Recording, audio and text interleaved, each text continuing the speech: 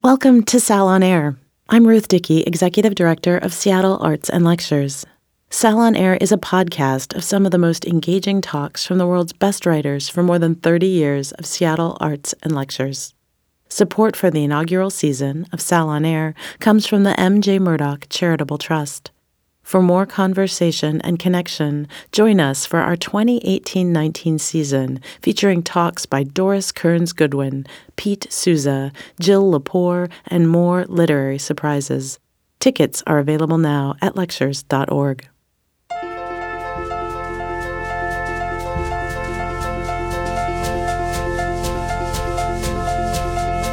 This episode features America's first ever female Secretary of State, Madeleine Albright, who joined us at the Paramount Theater in April 2018 for Seattle Arts and Lectures 2017-18 season. I had the pleasure of introducing Albright, who was then interviewed by Mark Sussman, Chief Strategy Officer of the Bill and Melinda Gates Foundation, about her latest book, Fascism: A Warning. Here's an evening of urgent questions and diplomatic insights with Madeleine Albright.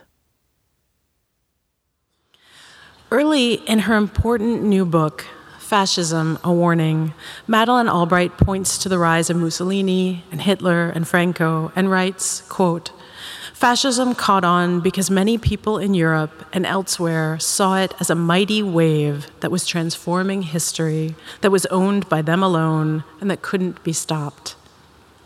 Fascism: A Warning is a powerful book about this mighty and menacing wave, its history, its present, and cresting future. Albright taps her personal history as an immigrant, a professor, a historian, a diplomat to bring perspective to both the history of fascism and the rise of fascist leaders, and to analyze and situate the rise of extremism and hate sweeping the globe today. Dr. Albright was the 64th Secretary of State of the United States and the first woman to serve in that role.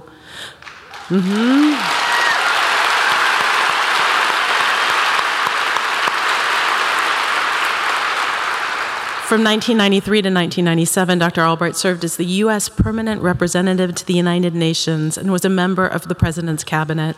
She's a professor in the practice of diplomacy at my alma mater, the Georgetown University School of Foreign Service, and in 2012, she was chosen by President Obama to receive the nation's highest civilian honor, the Presidential Medal of Freedom, in recognition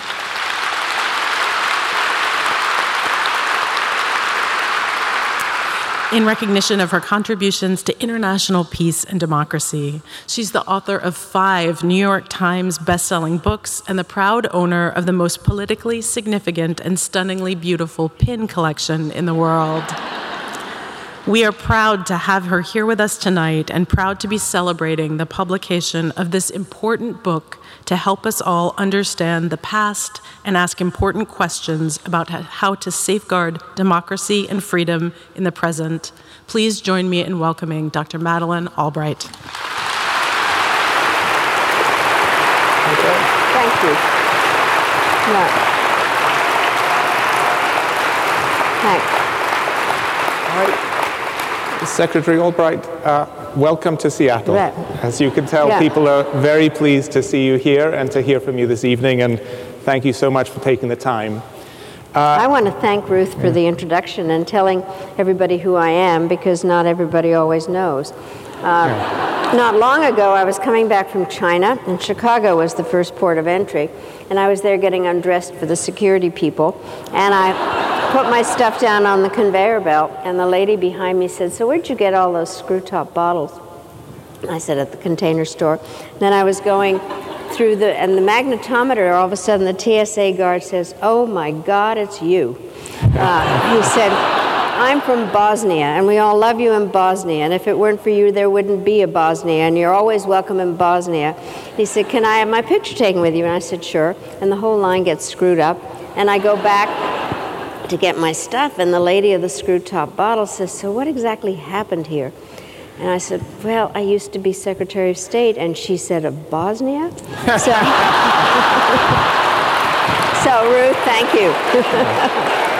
Well, I think Bosnia would happily have you as Secretary of State, as would many other countries in the world. Yeah. But maybe if we start actually where sort of Ruth did with the framing and the quote from your book. Fascism is just not a term that's been used in public discourse for a very long time, for good reason. But it's now staring, and everyone's in the book, from the cover of your book, and it's attached to a second phrase, a warning. What is the warning, and what really motivated you to write this book? Well, first of all, Ruth also mentioned about my background, and I really, with my family, were victims of fascism. I was born in Czechoslovakia in 1937, and 2 years before the war, and a watershed event for Czechoslovakia was the Munich Agreement, in which the British and French made an agreement with the Germans and Italians over the head of the Czechoslovaks in order to accommodate a German minority that had been propagandized by a disciple of Hitler's, Konrad Henlein. And they made this agreement, and the country I was born in was sold down the river. Then in March 1939, the Nazis marched into Prague, and we left because my father was a Czechoslovak diplomat and the government in exile was in London. We came back after the war, and then my father was made ambassador to Yugoslavia, and then we had to leave again because of communism. And so I did not know until much later, until actually I became secretary, that my family, 26 members of my family had been murdered in the Holocaust. And so understanding more about fascism generally has been a very important and personal history for me.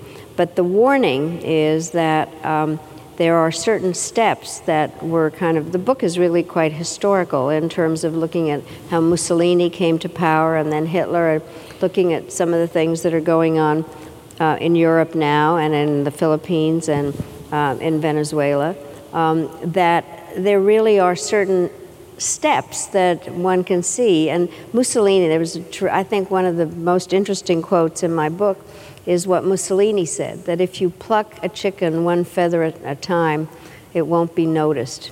And so I see feathers being plucked, and that's the warning. And I think that we have to understand better what fascism means and how it comes into place. Well, another quote you have from Mussolini, talking about the origins of fascism, is you talk about how he had very little tolerance for dissenting opinions in his cabinet. And I think you have a quote from him that he said, "Often I would like to be proven wrong, but it's never happened yet." Do you see any other parallels or warnings there? He also actually did say he wanted to drain the swamp in Italian. And I think that one of the things, by the way, I want to make something perfectly clear, that I am not calling Trump a fascist. I do think, however, that there are certain signs that make me very nervous in terms of somebody who does think that he's always right and that he can solve every problem and doesn't like a lot of dissent. But one of the things that really does bother me is that it is clear that there really are certain things that are going on in terms of declaring the press an enemy of the people. And just to go back on something, I have taken a look at Mussolini and Hitler, but also have taken a look at what's going on in Hungary and in Poland and Turkey, Russia, then Venezuela and the Philippines, a number of other places. And there's a common theme, which is accusing the press of being fake, of making up facts, of those that have no regard for democratic institutions, that really exacerbate the differences that already exist in every society for a variety of reasons, and create and identify with a group at the expense of the other group. So it's a kind of us versus them activity. And those are the kinds of things that some of which I can see happening in the United States and some among our allies that are in this same position of exacerbating the divisions, having no respect for democratic institutions, thinking they're above the law, and generally propagandizing our societies by using the media against us. So I want to come back to the United States in due course, and I'm sure there'll be lots of questions from the audience. But just even on that answer, you stretched from Venezuela to the Philippines to Hungary. This is something happening all over the world right now. Why do you think it's such a global phenomenon? Well, I think that I have kind of been talking about the fact that we're in a third era after the end of World War II. So what happened after World War II, we had the Cold War, and the world was divided into red, white, and blue. And there were a lot of policies determined by how we dealt in the Cold War. The second era was after the end of the Cold War, when the Berlin Wall came down, and there really was a sense of great hope, frankly, euphoria, in terms of the possibilities of a lot of country becoming democratic and the multilateral system working and a lot of cooperation. And then 9/11 happened. And I do think that we then entered a third era, which then was also accompanied by major changes in technology and a disappointment with the kinds of things that we thought were happening in the second era. And so I think we are in a time when things are genuinely in disarray. But the reason that I see this happening in various places is there has been, and whether it's a result of the financial crisis or of technology that has left people without jobs or the training to take the new jobs and has disaggregated voices, that people don't quite know where we are at this point. So there are these divisions in society, whether it's here or in Hungary or in all those places. And then there is a leader that shows up that says, I've got the answer to this. And so the thing that I think distinguishes fascism as a concept in difference to just plain old dictatorship is that there's a movement from the bottom of people that are dissatisfied, and then a leader from the top who takes advantage of that dissatisfaction, makes it even worse, and comes up with simplistic answers.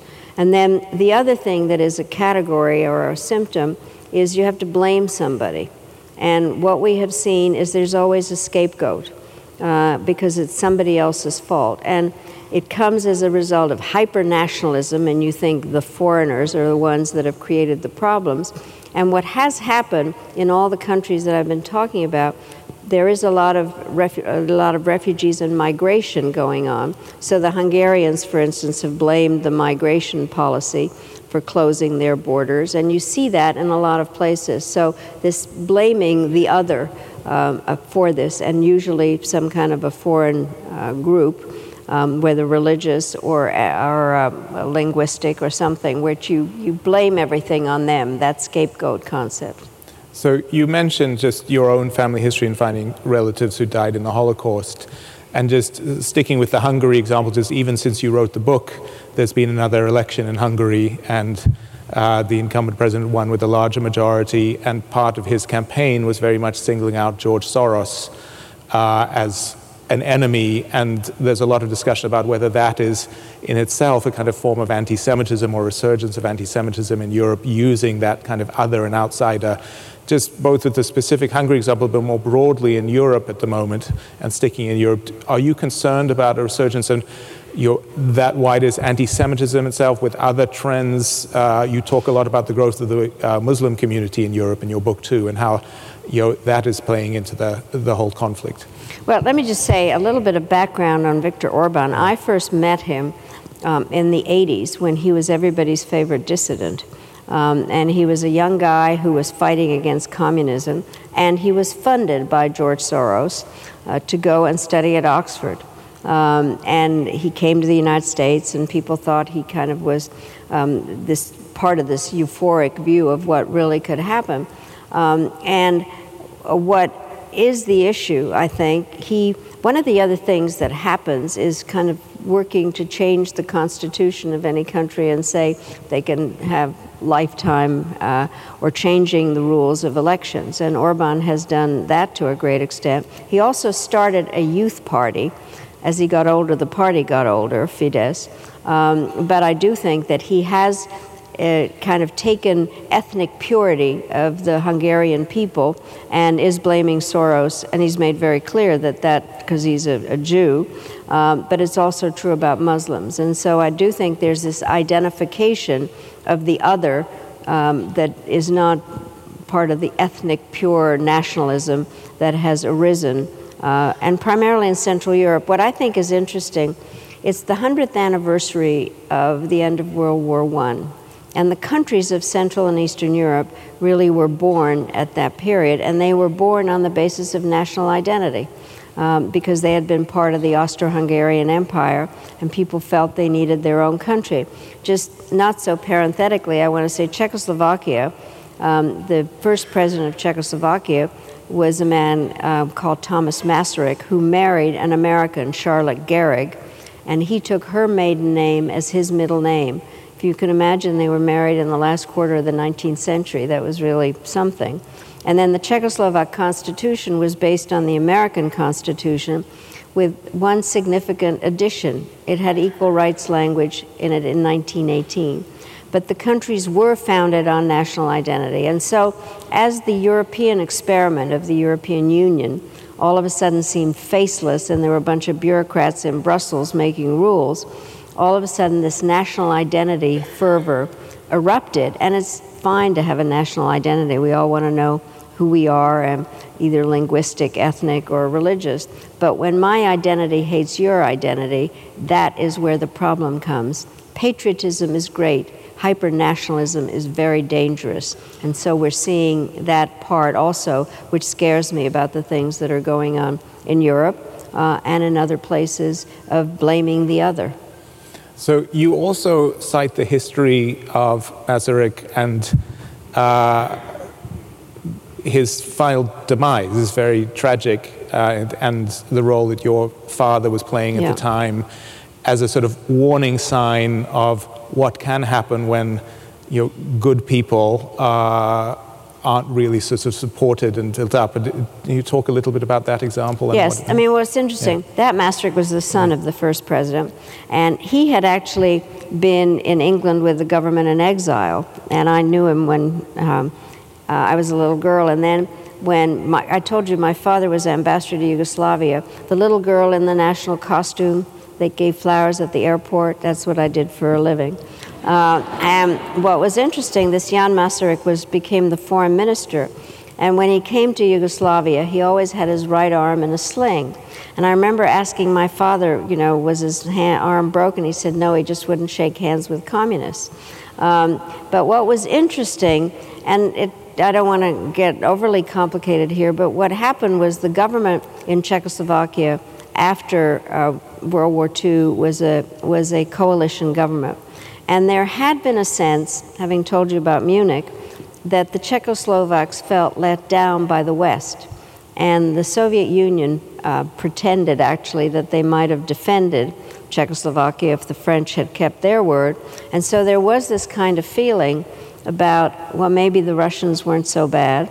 And Czechoslovakia during the interwar period had both a legal communist party and a legal socialist party. So all of a sudden there was this coalition government, and Jan Masaryk was a Democrat that had a communist as his deputy, and it was a very complicated time. And what happened was that Czechoslovakia wanted to accept the Marshall Plan, and they were forbidden from doing that by the Soviet Union. And all of a sudden it was clear that the Soviets were going to, and communism was going to win. And yet, and this is one of the lessons out of this, is that democracy in Czechoslovakia was undermined by the communists who used democratic means to push the Democrats out, and used elections and coalition governments, and people were not vigilant enough. And when we came to the United States, my father said that he was afraid that Americans took their democracy too much for granted, that there was kind of a sense, a little bit too complacent, because he had seen democracy undermined twice, actually. So broadening out, and again, I promise I will be coming back to the United States, but you mentioned the Soviet Union there, and you write a fair bit about the current president, President Putin. I think you call him a very successful product of a Soviet patriotic education or some framing like that. Yeah. That's when I'm polite.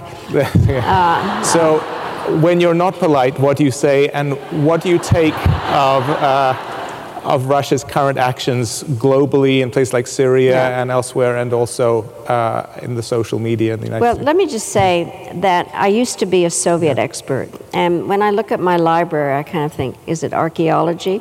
And actually not. It's quite relevant to some of the things that have been going on.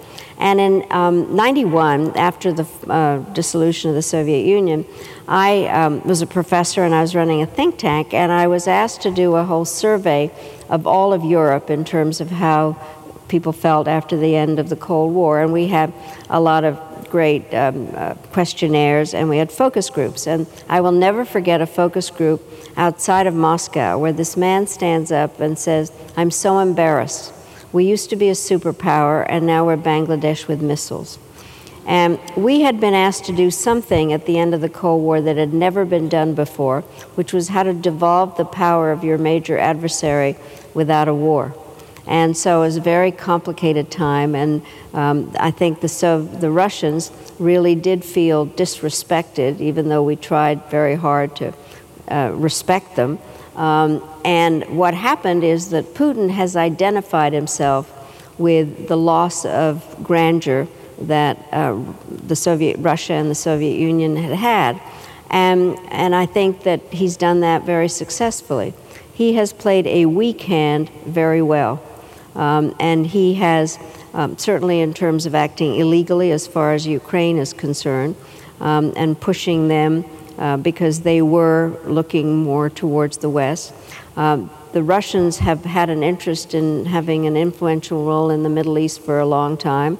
They are now doing that so that there are agreements where the Russians and the Turks and the Iranians actually are talking to each other, and the United States is not there. And so Putin keeps really pushing. He has managed to weaponize information by the kind of work that he's done by using the media and putting false information into it and undermining the democratic system in Central and Eastern Europe during the elections, Brexit, and also I believe that he played a very large role in what was happening in the United States. So what do I call him? He's a KGB officer, and he knows how to do it. He is a product of KGB education, and there's nobody that does propaganda better than the KGB, and that's what he's doing. And he is, I think, in many ways, as I said, identifying with this loss of grandeur. And the Russians, even though their economy is not doing well, is willing to put up with all that because he has returned in so many ways. Russia, the new defense strategy that the Trump administration put out are saying that our biggest problems is competition from Russia and China. So all of a sudden to have put Russia on the same level as China, it's a gift to Putin. So switching across another ocean there, you talked about you talked about wondering that they were Bangladesh with missiles. So North Korea, you could argue, wishes it was as developed as Bangladesh, but they do have missiles. Right. And that is giving them a frightening degree of relevance in today's geopolitics. And yet you also say in the book, one of the, I'm not sure I call it complimentary, but potentially complimentary things about President Trump is that you wouldn't rule out the fact that his complete lack of respect for diplomatic convention could produce some unconventional results. And it seems from his quotes, including even from today at the press conference, that he is looking at North Korea as a place where his unconventional style might get results. What's your read? Well, first of all, let me say, I first came to Seattle in 1950 with my father, who was teaching in the summer at the University of Washington. And the reason I say that, in June 25th, 1950 was when the Korean War began. And everything goes back to the Korean War. And the fact that we don't have a peace treaty with North Korea, just have an armistice, and the Korean Peninsula has been divided ever since. And it has been unbelievably complicated. During the Clinton administration, we spent a lot of time on Korea. and I won't go through the whole history, but I am still the highest level sitting official to have met with the North Korean leader. I went there in the summer of 2000, and we were trying to sort out what they were doing in terms of their missiles and their nuclear capabilities.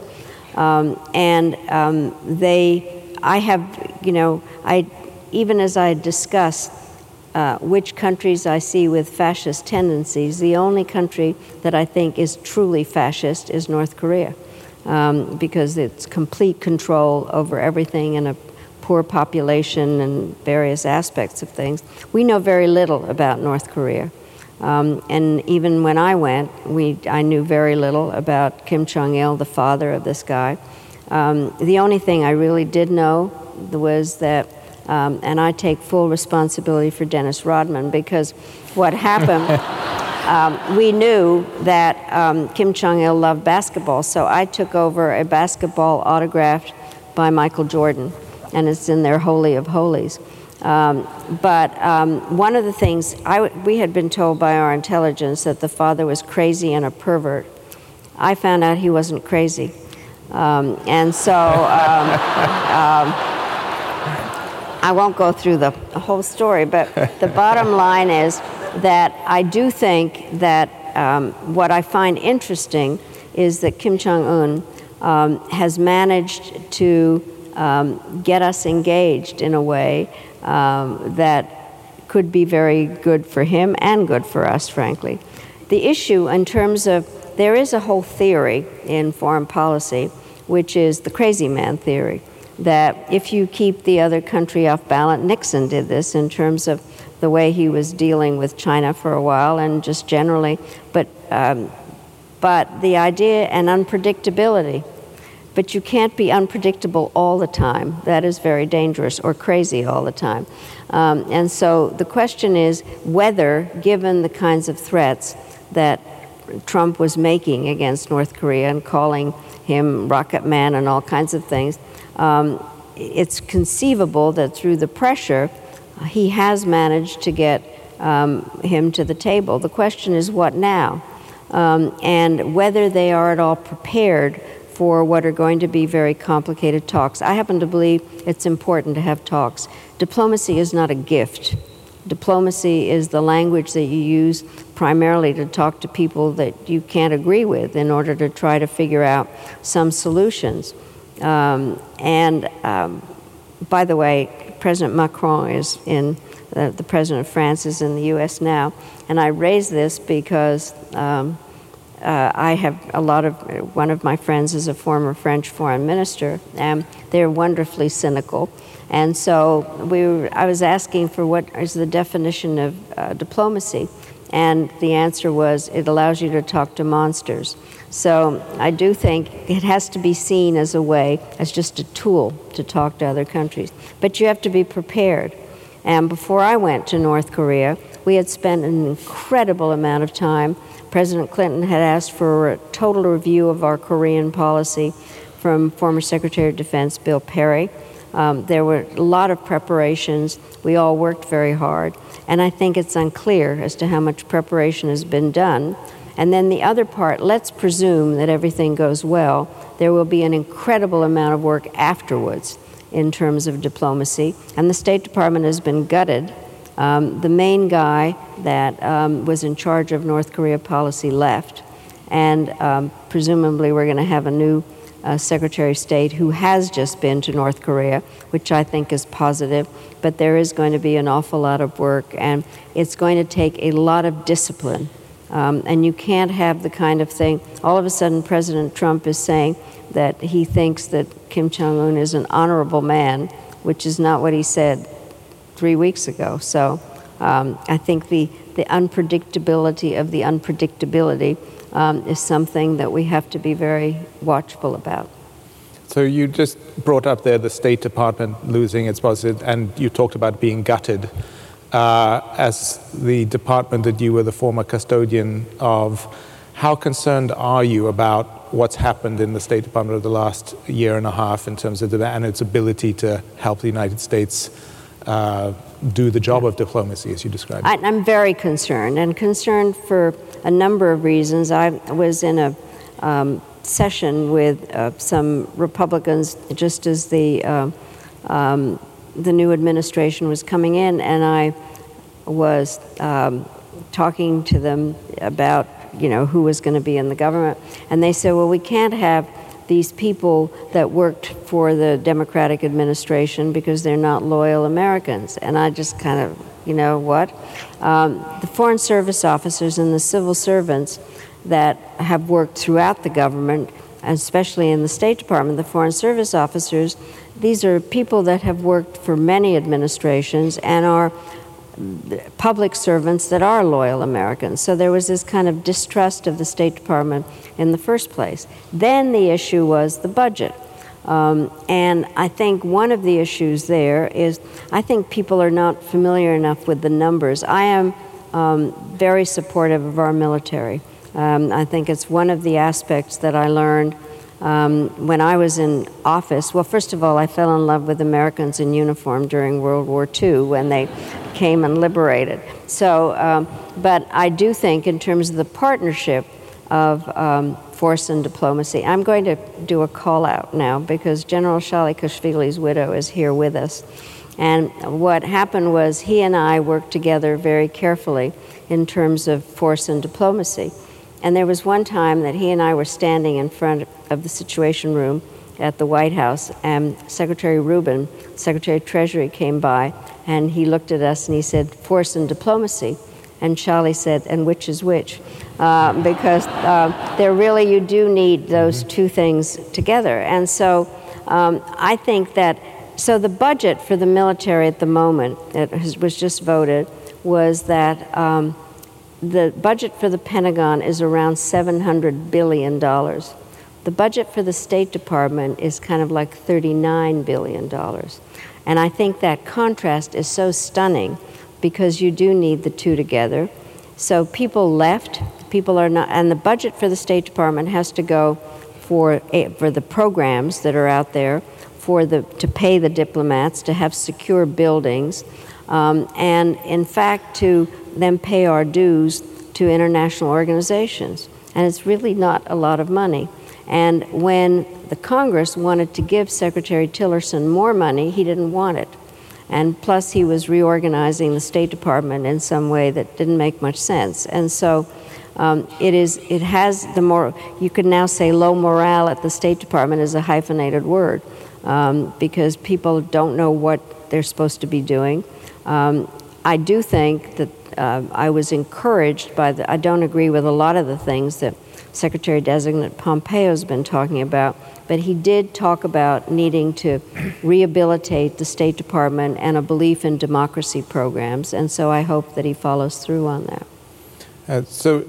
I wouldn't be doing my job for the Bill and Melinda Gates Foundation if I didn't touch on one aspect of that, which is about the foreign aid budget. And in your book, one of the bits of good news you do cite at the end is how in some of these global trends that we have been seeing progress against extreme poverty, against disease, against some other areas, and the United States plays a critical role there. Again, that's a tool that hasn't been being used as much by this administration, and the proposed cuts to foreign aid were even steeper than the proposed cuts to the overall State Department. But just wondering how you see that rolling out and how critical you see that as a dimension of U.S. foreign policy. Well, I think it's absolutely essential. I teach a course, by the way. I say foreign policy is trying to get some country to do what you want. That's all it is. So what are the tools? And there are not a lot of tools in the national security toolbox. There is diplomacy, bilateral and multilateral, and then the economic tools, the carrots, which are aid and trade, and the sticks, which are sanctions, then the threat of the use of force, intelligence and law enforcement, that's it. And aid has been, I think, a remarkably important tool because it does obviously assist countries and works on their economic and their health issues in a number of different ways. It is not easy to get, by the way, basically when you try to get people to vote. We're kind of putting foreign and assistance together is not a good combination of words. And so I think it's important to kind of see it as development assistance, but also national security support. But I think that it's very needed in what happens, and it works. It's not a lot of money, frankly, and I think it is very important. But what has happened now, there is this whole attitude that those foreigners are taking advantage of us, that the United States is a victim. I find it stunning to think that we are a victim. And then, in fact, also kind of a sense that people are punished by saying, I'm going to cut all your foreign assistance, even if it's not a lot. And basically, we are undercutting the life and the health of people in other countries who are very important to us in so many ways. So I do see it as a very important tool. There's a very interesting op-ed today in the New York Times, which is there's always this question, what comes first, political development or economic development? You argue that in graduate school a lot. And the bottom line is they have to go together, because democracy has to deliver and people want to vote and eat. And so this professor at Yale was writing about the fact that people that are interested in human rights, which I think many of us are, certainly you are and Bill Gates is and the organization, is that it also has to be not only about whether people can live freely, but whether they can exist economically. And that economic development and inequality that's created is also essential. And I thought it actually was a perfect op-ed to go with my book, because I think that if there is economic inequality, it does create that division in groups, which is then exacerbated by some demagogic leader. So I do think we have to look at assistance as both economically and in terms of the human rights aspect of them. Okay. So at this stage, I'm going to ask, most of you will have pieces of paper that were on your chairs or things. So we are going to try and collect some questions from the audience. And there'll be people coming by the aisle. So if you want to start writing down, or if you haven't, write those questions and then collect them, and then we'll be able to touch on a few of them before we finish up.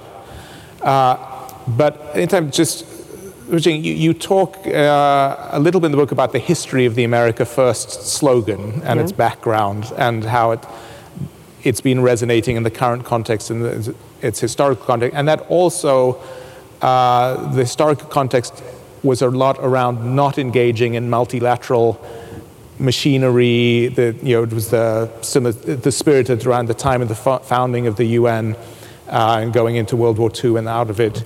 Just both, how do you see the risks of that playing within the domestic political discourse, and how do you see that linked to American support for multilateral institutions, particularly the United Nations? Well, I do think that America is an exceptional, I happen to believe, an exceptional country, but partially geographically also, a continent nation that was protected by two oceans and had friendly neighbors on both sides. And there is kind of a sense that we can exist by ourselves. George Washington and his farewell speech, and no entangling alliances, and why should we worry about all that?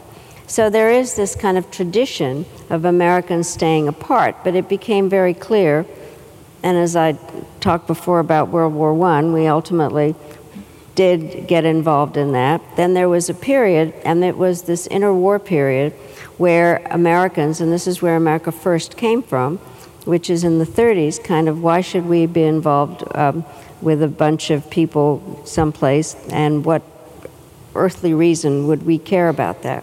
The bottom line is that it is the duty of every president to protect our people, our territory, and our way of life. More and more, it was evident that all three of those things depended on what was going on in other countries. And so we go then into World War II and saved a lot of people's lives. And I think, but nevertheless, there's kind of this lingering aspect of why do we need to be involved with others. The U.S., even though Woodrow Wilson was really one of the creators of the whole concept of the League of Nations. It was voted against by Congress, and it's the U.S. that basically started the United Nations, FDR and then Harry Truman specifically. But Americans don't like the word multilateralism. It has too many syllables and it ends in an ism. But all it means is partnership. And I think that the world is complicated enough that there need to be kind of, I don't believe in world government, and the UN is not world government. It is a composition of nation states. And I think that there are levels of cooperation that can come out of international organizations. And there are certain issues out there that no matter how powerful the United States is, cannot be dealt with alone. One of them is nuclear proliferation. The other is climate change. By the way, the Earth is not flat. And I think we all can understand there is climate change. And I do think that there are cooperative methods that are needed that can come from the United Nations and a variety of other organizations. And I have said that organizations and people at age 70 need a little refurbishing. And so that is what's happening now. I think that the UN does need some reform. But one of the things, by the way, the U.S. thought the UN needed some reform for quite a long time. It's a very big bureaucracy. And then at the end of the Cold War, we wanted that bureaucracy to do gymnastics. And so when I went up there, one of my assignments was to work for UN reform. The only problem was that the previous administration under President Bush had done a lot of activities with the UN, but had not paid our peacekeeping bills. And then Congress had decided unilaterally not to pay what we were assessed. So there I was trying to get reform while we were helping to create an artificial financial crisis. So our best friends, the British, spoke at the General Assembly, delivering a line they had waited more than 200 years to say, which was representation without taxation. So it's hard to push for reform if you're not paying your bills, which is exactly what's happening now. Again, Congress has unilaterally said that we will only pay a certain 25%, or when we're supposed to pay more. And so I do think it needs help. The other part that I have been very interested in for a long time, the United Nations is based on the nation state. But the truth is that there are other non-state actors that play a very important role in all of this, which are corporations and non-governmental organizations. And Bill Gates, is a non-state actor who has done an incredible amount in terms of assistance in a variety of places. So I have been arguing for some time that non-state actors need to be part of the system much earlier, to be there at the table when decisions are being made about how to handle a crisis somewhere, so that it isn't just kind of come in and deal with what's already been decided. But there definitely need to be some changes. There need to be a way that regional organizations fit in.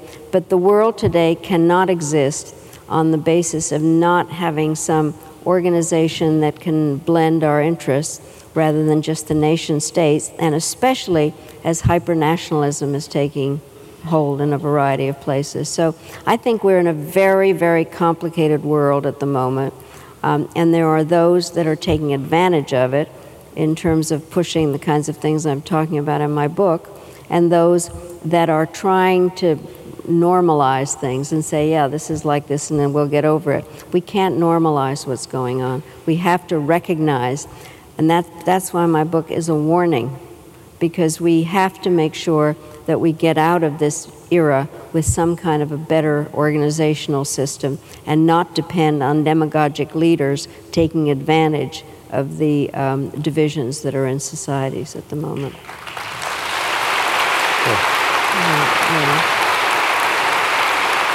So you've talked there importantly about international institutions. How worried are you about our domestic institutions? Well, I am worried. By the way, there's that saying we all know, see something, say something. I have added to it, do something.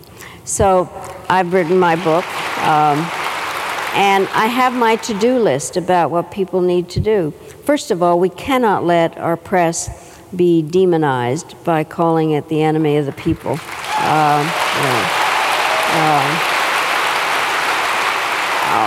We cannot allow our judicial branch to be denigrated by having a president who doesn't seem to regard it highly and thinks he's above the law.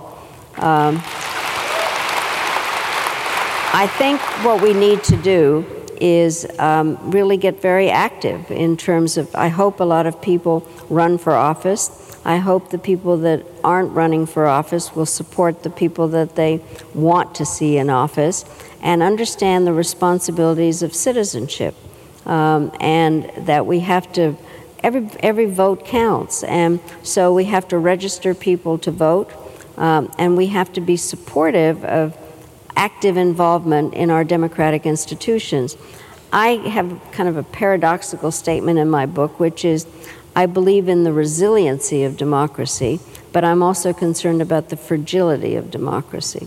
And it really requires people to act and be involved and take an interest in things. And then I think that we need to have civil discussions and not decide that just because we disagree with somebody that they're stupid. And we have to listen to other than things that we just cannot be in our echo chamber. You should all be glad that I live in the other Washington, because I drive and I listen to right-wing radio, and it makes me very mad, and I'm, yell a lot, and someday I'll be arrested. But I do think that one has to listen. And then I have to say, I'm sure there are many... You can always seek asylum in Bosnia.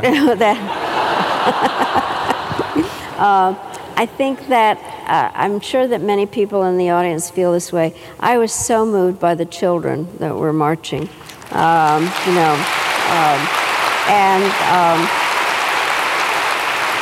know practically every speaker in every book quotes Robert Frost, so I will do that. Robert Frost said, as he got older, the teachers got younger. And I do think that those kids were really teaching us something, that they want gun sanity so they don't have to go to school in flak jackets. And I think we need to listen to what they're saying and have them be active with us. And by the way, I would like to congratulate the young woman in her poem, because I think that is also part of it. So on that, while there are a lot of actions, you've cited some, but I think one of the challenges that we're currently facing in the divided America we're living in is a kind of almost a sort of a frustration and a lack of knowledge of what to do, how to engage, how to respond. You can do, yes, some of it is running for office, but not everybody can run for office. Some of it is engaging. Do you have sort of thoughts on what the right kind of civic engagement is in a time like this? Well, let me just say, I think that, and not to get overly theoretical here, but I think the social contract is broken. And the social contract historically has been is that people gave up some of their individual rights in order to be protected by a state.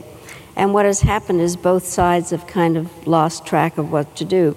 I do believe that you need a state in order to build roads and provide schools and carry out their duties, but also the citizens have duties in terms of being active and responsive, and I think we're not doing that enough.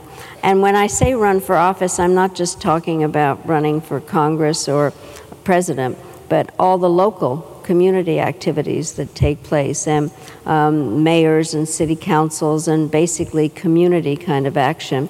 And it's not going to happen if people don't decide that they want to work together actively. I also do think that we have to ask the right questions. What kind of leaders do we want? What are they going to be doing?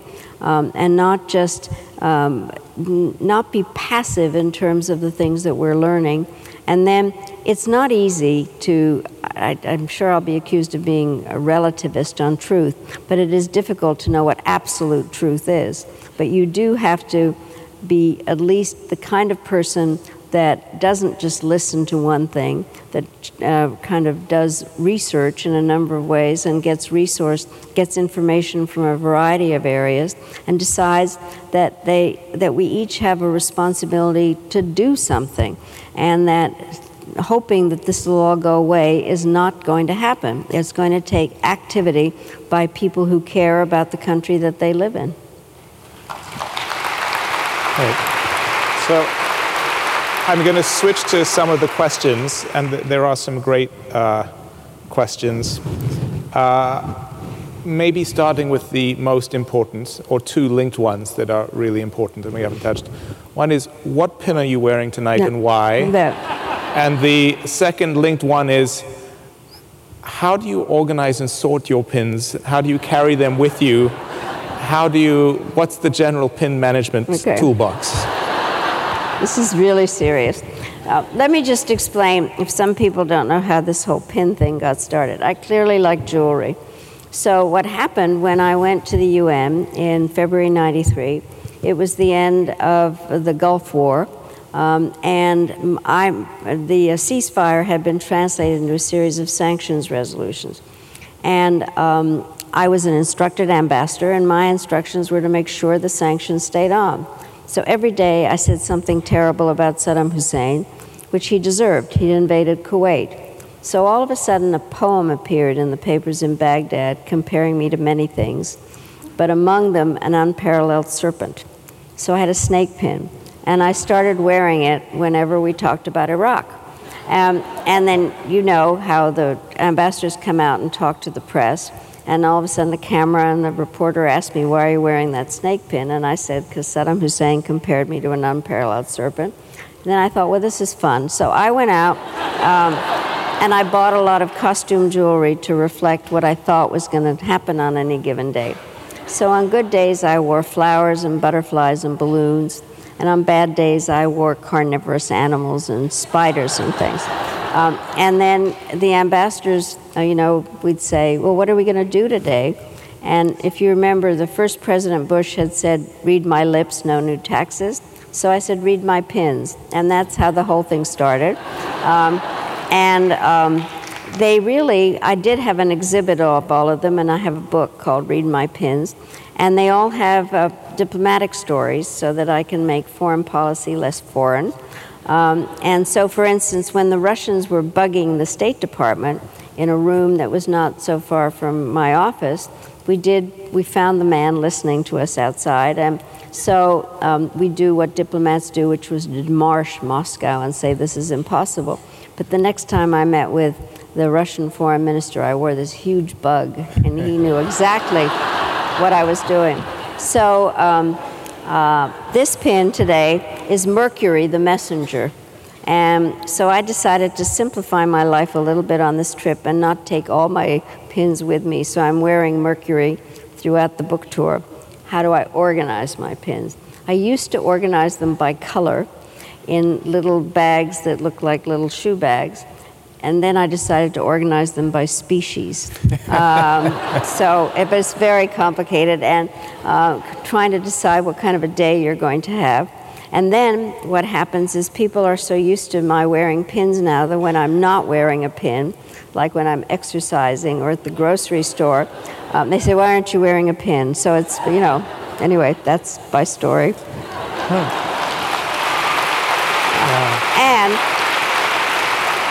And one additional comment. The book is really, and the exhibit was a great way to talk about foreign policy because they all had some diplomatic story. So because I hope that the State Department will continue to be the State Department, it has opened a new museum of diplomacy, and I'm giving all my pins to them.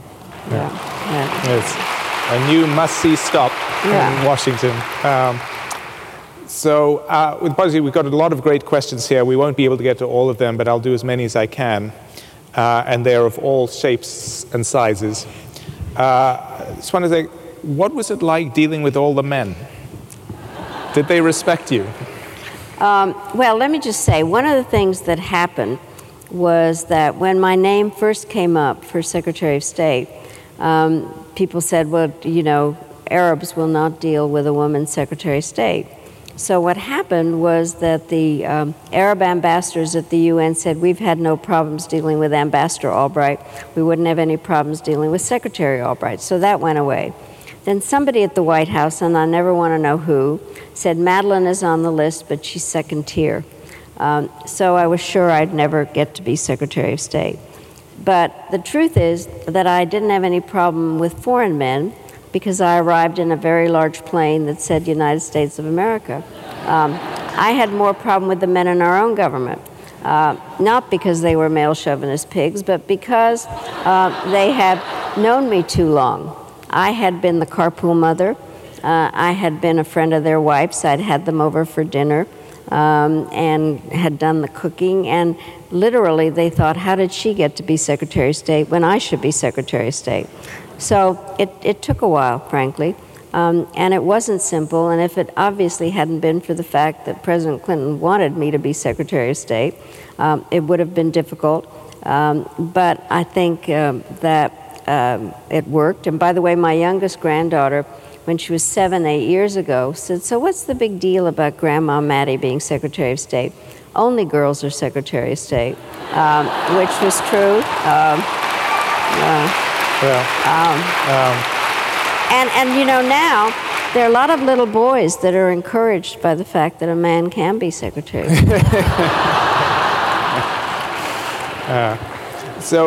Sticking a little bit with the personal, and seeing as you mentioned your time during the carpools, what guidance do you offer moms who, like you, took a break and then returned to work? What was the biggest trade-off you made? Well, my situation was a little bit different. What happened was that I went to college. I went to Wellesley, and I went to Yale. And I was there at some time between the invention of the iPad and the discovery of fire. So our graduation speaker was the Secretary of Defense at the time, Neil McElroy, because his daughter was in our class.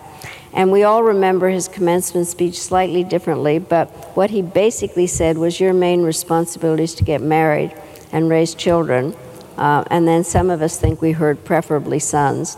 So what happened was, I'm amazed that we didn't walk out, but anyway, I waited a long time to get married, 3 days after graduation. And basically, for me, I had children when I was 24 years old, and I decided that I wanted to go to graduate school. And part of the issue was that it wasn't easy, and I always am very uncomfortable saying this, but what happened was part of the problem were other women who would say to me, shouldn't you be home with your children instead of going to graduate school? And besides, my hollandaise sauce is so much better than yours. Which is when I came up with my statement that got so popular that it ended up on a Starbucks cups, which is, there's a special place in hell for women who don't help each other. And I think that is part of it. And we tend to be very judgmental about each other. And also, I was on Geraldine Ferrara's campaign as her senior foreign policy advisor, and we were somewhere traveling in the Middle West, and this one woman came up and she said, well, how is she going to deal with a Russian? I don't know how to deal with a Russian. When nobody was asking this woman to deal with Russians. And we have a tendency to project our own weakness onto other women. And then there's the queen bee syndrome, which if there's only going to be one woman, it's going to be me and not you. And so I think that we have to, each of us has to have our own plan. Every woman's middle name is guilt, because we are made to feel we're in the wrong place. And I actually have decided the following thing. Women can do everything, but not all at the same time. And we have an advantage over men, which is our life, because of biology, comes in segments. And so you can do one thing at one time and then do something else, but it requires and by the way, I don't believe the world would be better off if it were only run by women. If you think that, then you've forgotten high school. But I do think that there has to be a way for women and men to have respect for each other for what we all do, and not think that there's just one plan that has to be, but I did manage to balance it sometimes better than other times, but I have no plot line on it. I can't give advice on it except to think that women have to be able to, the best word for anything to do with woman is choice. You should be able to decide how you want to run your life. So, say women have had a sort of decent tenure on Secretary of State. There hasn't yet been a woman president. Do you expect to see one in your lifetime? Yes, I do. In fact, one actually did win. Yes.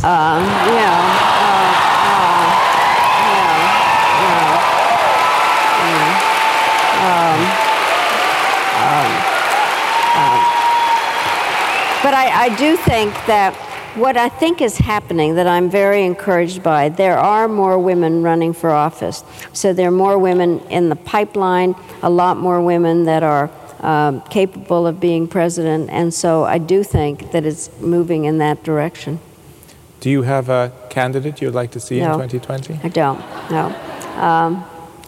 But I do think that there are an awful lot of people out there, and I think that, first of all, we have to work on the 2018 elections. And let me just say, back to the Russia issue.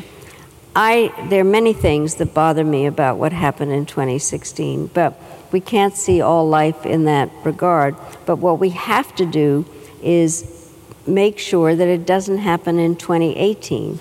And we need to have the president recognize the fact that something has to be done about this, because there was a story in the papers about the fact that people are concerned about our voting machines, that some of them are paperless, and some of them can be hacked in a variety of ways, and we have to make sure that that election is not one that is sabotaged by the Russians. Private election. Do you think impeachment is an actual possibility in this situation? And do you think President Pence is something to look forward to? Well, I think this is very hard to speculate about because we don't know. I think the part at the moment that I find depressing, because I so believe in Congress. By the way, I've spent a lot of time on this now. The first article of the Constitution is about the power of Congress. And I have been going up a lot primarily to argue about budgets and things. But I go up there and I say it's Article 1 time.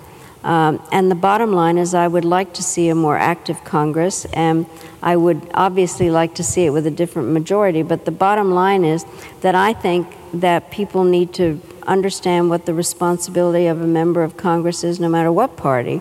And so I think it's time for some of the people to speak up.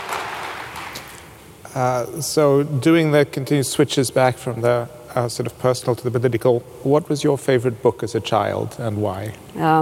Well, I think nobody's going to understand this, but there is a Czech book which is about fireflies called Bročky. And basically I loved that book because these fireflies, they flew around, they got drunk on one grape, and there were just wonderful stories about the fireflies. So to this day, whenever I see a firefly, I think of that book. So I loved that book. Yeah. And if you could make one decision from your career differently, what would it be and why? Well, I think from my career generally has worked out pretty well. As it turned out, I had wanted to be a journalist.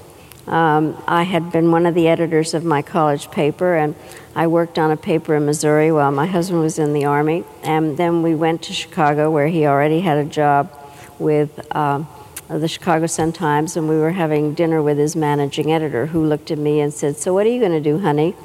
And I said, "I'm going to work for a newspaper." And he said, "I don't think so. You can't work on the same paper as your husband because of labor regulations." And even though there were 3 other papers in Chicago at the time, and he said, "And you wouldn't want to compete with your husband." And instead of kind of saying what I might say now. I saluted and found another life. As it turns out, journalism was better off for not having me, and things did work out right. So, but I think that the thing that I would do is I have gone over decisions that I made while I was in office and things that I said or shouldn't have said. But I think there are many aspects that I have thought about redoing, but the one that I'm really sorry about is what we didn't do in Rwanda. And I can explain it, and I do spend time explaining it, and I tried to get my own instructions changed, but I couldn't.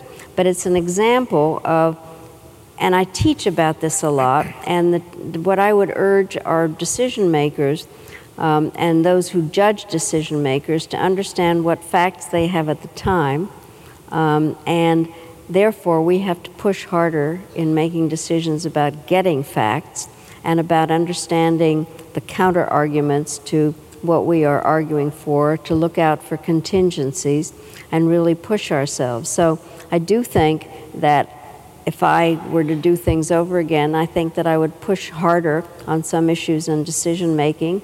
I wish we had gone into Bosnia earlier.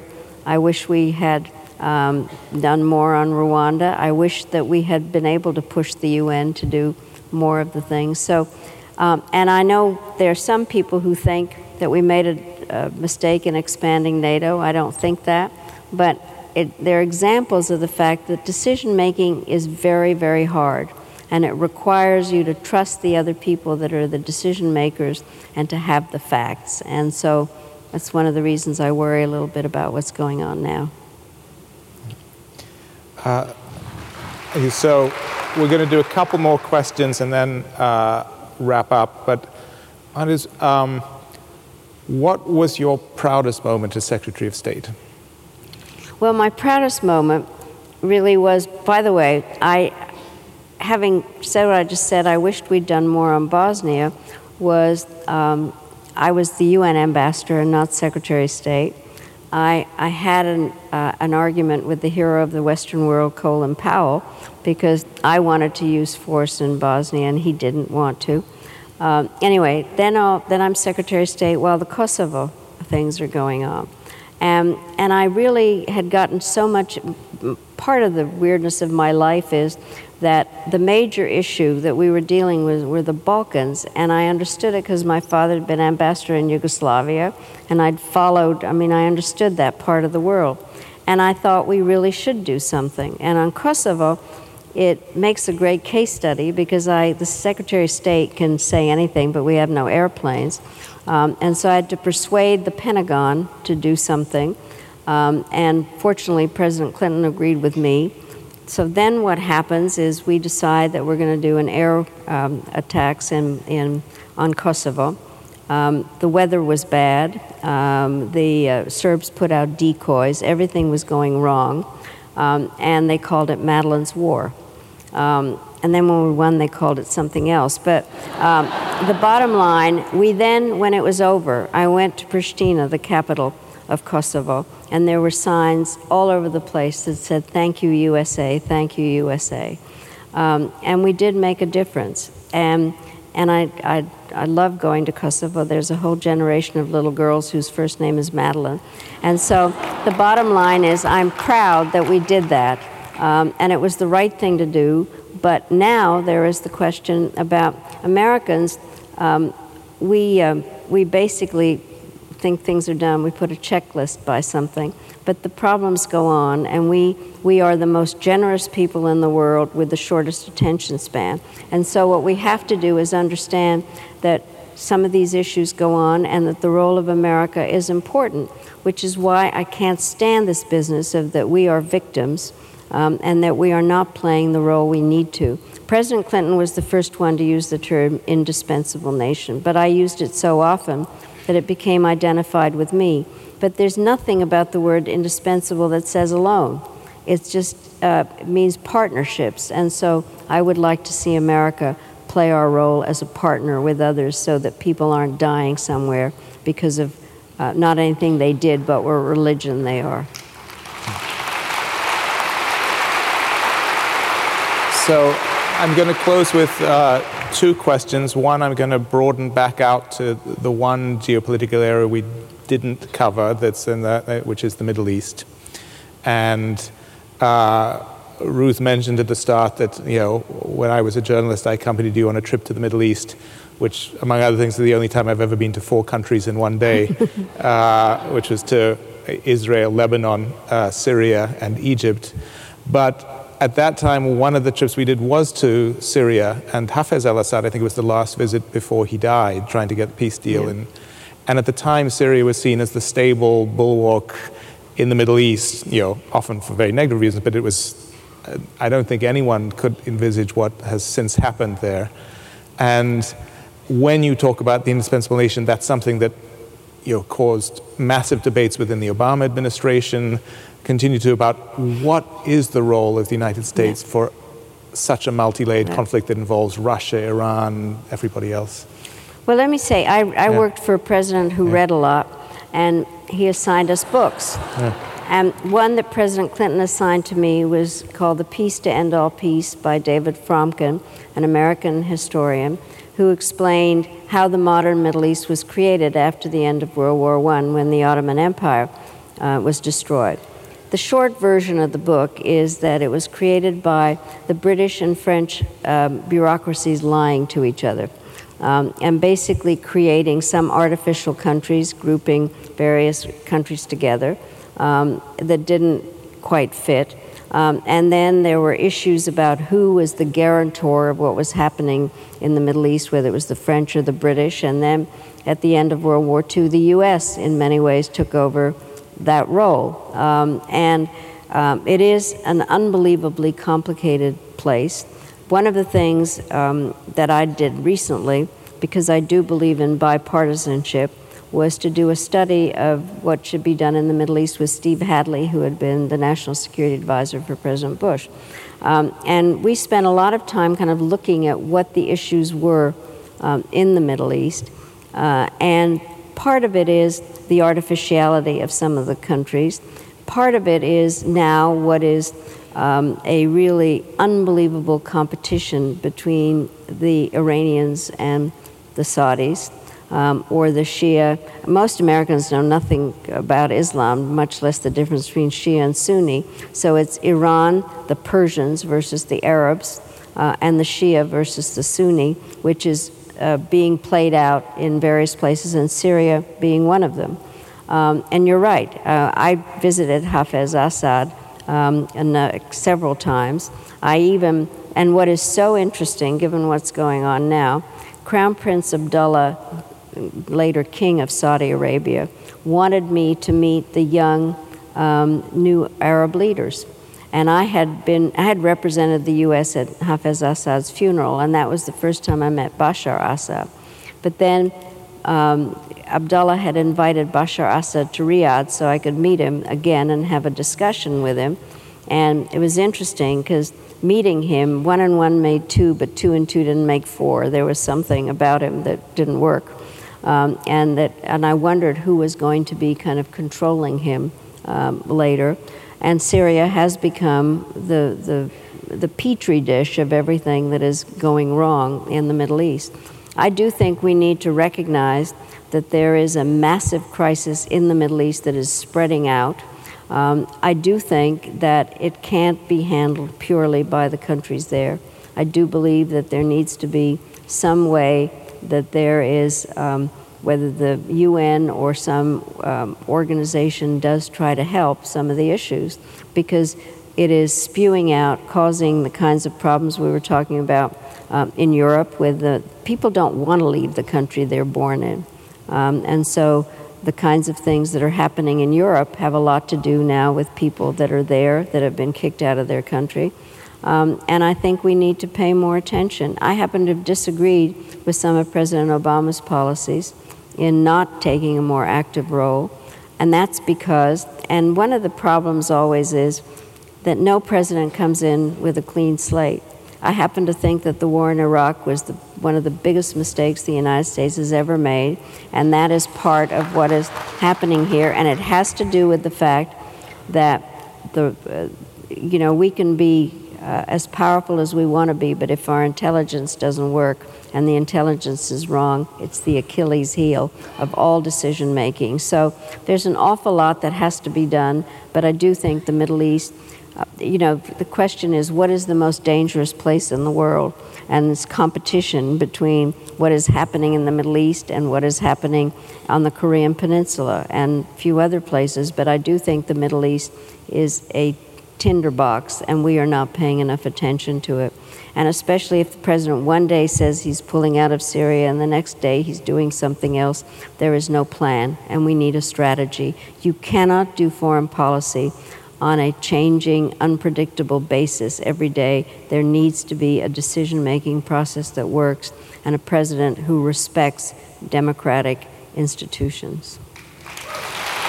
So I'm tempted to leave it on that because that's such a great note to finish on, but I will ask one final question, which came from a school teacher who teaches history at high school.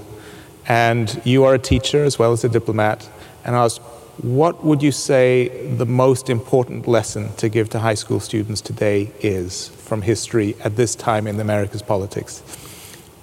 First of all, that history is important, but I think that the most important lesson is to understand, and I truly believe this because I believe in America, that we need to understand more about what America is and what our responsibilities are, and that we are a great country and we are an exceptional country.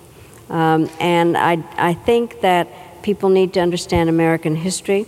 They need to understand how the Constitution was written. This business of the division in our country, us and them, the Constitution begins with we, the people.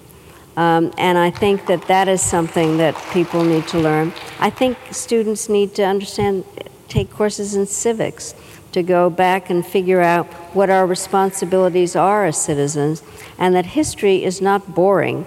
History is what, in fact, should inform our lives, not only about what our predecessors did, but how we should live our lives now. And for me, as a naturalized American, I consider understanding American history more than anything. And if I can say, and on this personal note, is that one of the things I like to do is to go and help at naturalization ceremonies.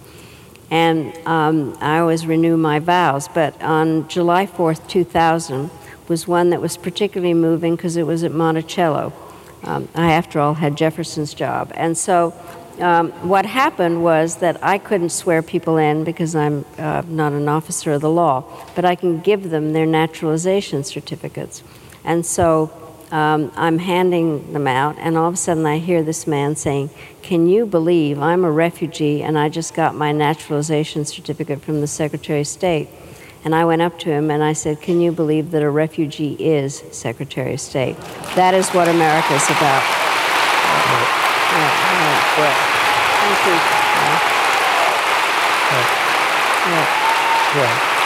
Well, thank you. Really, you're already giving the book, but really a huge privilege and a pleasure to hear from you.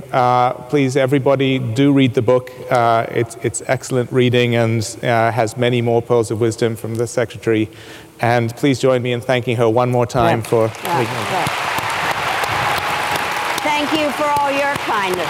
Thank you very much. Thank you. That's marvelous. Thank you. That was Madeleine Albright at Seattle Arts and Lectures in 2018. This was Sal on Air, a podcast featuring some of the most engaging talks from the world's best writers for more than 30 years of Seattle Arts and Lectures. Support for the inaugural season of Sal on Air comes from the MJ Murdoch Charitable Trust. To hear more from Sal on Air, subscribe wherever you get your podcasts. For more conversation and connection, join us for our 2018-19 season featuring talks by Doris Kearns Goodwin, Pete Souza, Jill Lepore, and more literary surprises. Tickets are available now at lectures.org. Our show is produced by Jack Straw Cultural Center. Special thanks to the Seattle Arts and Lectures staff, board, and community. This show would not be possible without them. Thanks also to Daniel Spills for our theme music, and thanks to all of you for listening. I'm Ruth Dickey, and this has been another edition of SAL On Air from Seattle Arts and Lectures.